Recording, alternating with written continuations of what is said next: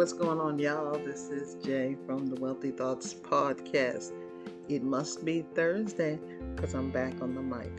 First and foremost, I'd like to welcome everyone to the podcast. And if you're new, if you're returning, if you just stumbled across it, it's all good.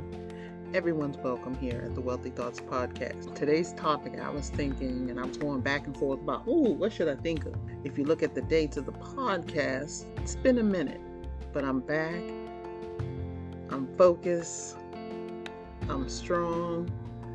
You need a reset sometimes, and that's what I did. And you can hear about me ranting about that on the previous podcast. But today, I want to talk partnerships, specifically business partnerships. Look, when you find the right business partner or partners, it can be a beautiful thing. But if you find a business partner from hell, it can be your worst nightmare. So how do you know that the person that you're friendly with would make a good business partner? Well, first of all, you have to look at and survey some of the things that they do in their private life or personal life and equate that if it was business. So, for example, if you have a friend, they can be a really cool friend, great to hang out with. Y'all have a ball, y'all laugh, hang out, turn up, whatever. But this friend, when you guys have discussion, is always kind of talking about being late with their bills and having money troubles and having drama in their life, etc., etc. That might not be the person that you want to go into business with. And I already know what some people are saying. Hey, just because you have all that in your personal life does not mean it's going to transition into your business life. And to that, I say you are absolutely correct. But there is higher chance that it will. Why? Because both sides are going to mimic a little bit. So if you can't take care of your personal bills, what happens when we have our business credit bills and things of that nature? Are those going to go late? Are those going to go unpaid? These are some of the things you got to think about. And as far as the drama, look, drama is drama. Sometimes it follows people and sometimes people create it. Can I get an amen? But look, what you don't want is someone who has all this drama on their personal life, transferring anything like that into the business life. And then again, you may say, look, that's their personal life. That's their business. Again, you're right. But you're really wrong. It is their business. But once you become a business partner, then guess what? Your business personalities and things that affect you, they affect me too now because we're in business. Well, if we put both of our names on a lease, if we have a business, it's both of us that goes down. If we have a joint bank account, business bank account with both of our names, that affects me too. So be mindful of who you're going into business with. So let's back up. We've said that it is contingent on if you're bringing any drama. It's contingent on your finances. It should also be contingent on your mental stability. And I know there's a whole lot of talk about mental health and everything like that. And to me, it's highly, highly important to take care of your mental health, but it's also highly important not to have just a volatile person that flies off the handle at a moment's notice. It has nothing to do with mental health. That has something to do with a grown adult who doesn't know how to keep their emotions in check. There's a difference. Okay, so let's not give a pass to somebody acting and behaving badly and label it as mental health. Okay, so finances, mentally stable, pursuant of drama-free. That's a couple of things. And then business acumen. You can take this one or leave this one because, in my opinion, just because someone does not know as much as you know in business does not exclude them from being a great business partner. Okay, now some people that may just cancel out someone for consideration because they're like, hey, you you don't know as much as me and I don't have time to teach you. And again, it depends on your goals, because you can teach a little thing called, back in the day they called it OJT. It's called on the job training. So I mean, you can teach and execute at the same time. And when I say teach, it doesn't mean, oh, sit down and watch this video and read these modules. I'm not saying that. When I say teach, is okay, this is how we're going to do A, B, and C. Let's go do it. That's teaching. Okay? It's not taking any more time. All you're doing is communicating what you're doing before you're going to do it. So that may not work for some people, and it may work for others. So another thing, finance. So if you don't have the business acumen, then it's cool. We'll teach you. That's called sweat equity as well. We'll teach you. It's a little OJT. So what about the finance? So business funding nowadays is not very difficult to get.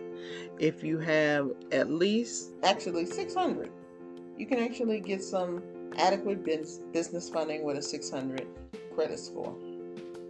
You want it higher.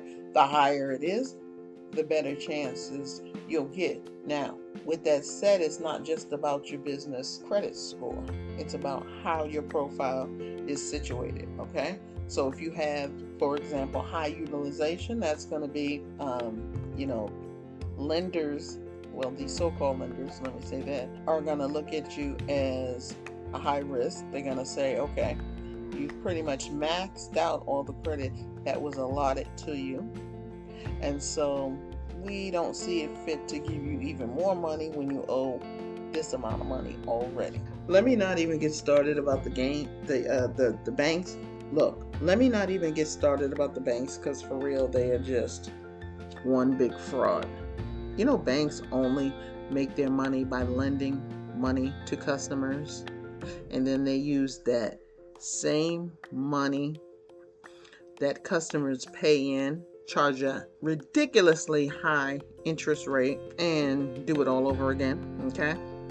But I'm not going to go into the history of the banking system, the so-called banking system right now, but just know that everything you know about banks is a lie, okay? So anyways, let's move on. This partnership. So look, okay, so let's say we have everything in order. So number one, you want to have the same vision. So where you see this business going. I always tell y'all to start with the end in mind. So if you're doing a partnership with someone, you guys don't have to have 100% the same vision. Let me say that. That's what a lot of people believe. Like, oh, we have to think the same. We have to have the same vision. That's not necessarily true. Or it's not necessarily the best, because you always want someone who sees things in a different way, sees it in a different light. Why? Because you may already have your mind transfixed on how you see this thing going. But if you have a partner that may think about it a little different or see it a little different, that could be great, because you didn't see it that way, but they did. That may put an idea in your head or a concept in your head that you never even thought of before. So I say have a similar vision, but you don't have to have the same vision. Okay? So remember that. Similar. Next, finances. Once again, we need to see who is bringing what to the table. Are we getting a line of credit? Are we financing it straight through business credit cards?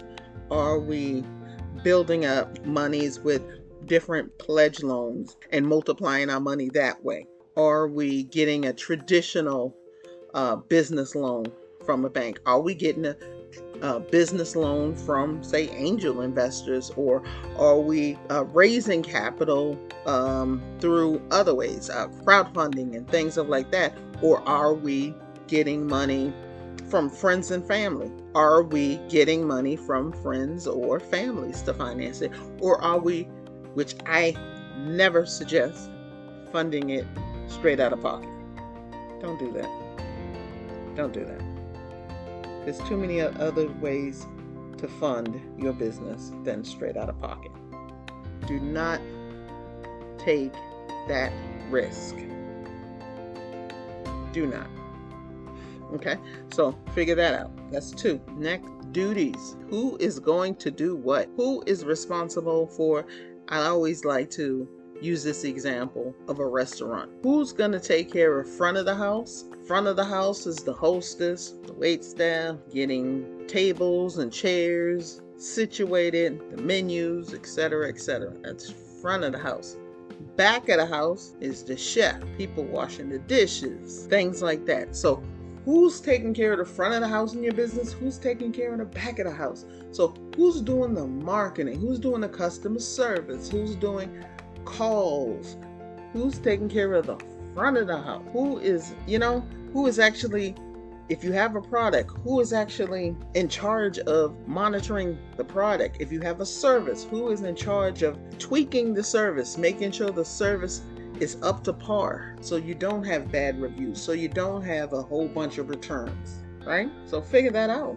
So these partnerships, in my opinion, can be great. Partnerships can be great because 2 heads are always better than 1, especially 2 like-minded individuals, better than 1. You have 2 people working toward the same goal, better than 1. You have 2 people wanting this business to be successful, better than 1.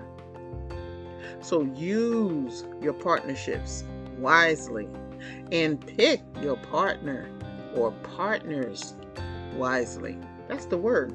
That's the word. I'm not going to hold y'all. Thank y'all so much for tuning into the Wealthy Podcast. Look, got some information in the description. I have an ebook here that's called Hustle and Broke. If y'all want to check that out, check it out. Link in the description. Look, guys, we're going to do this, Lord willing, next week. I want to see y'all. I want to feel y'all. Y'all know the deal. See y'all up at the top, because the bottom is what? Way too crowded. Peace, y'all.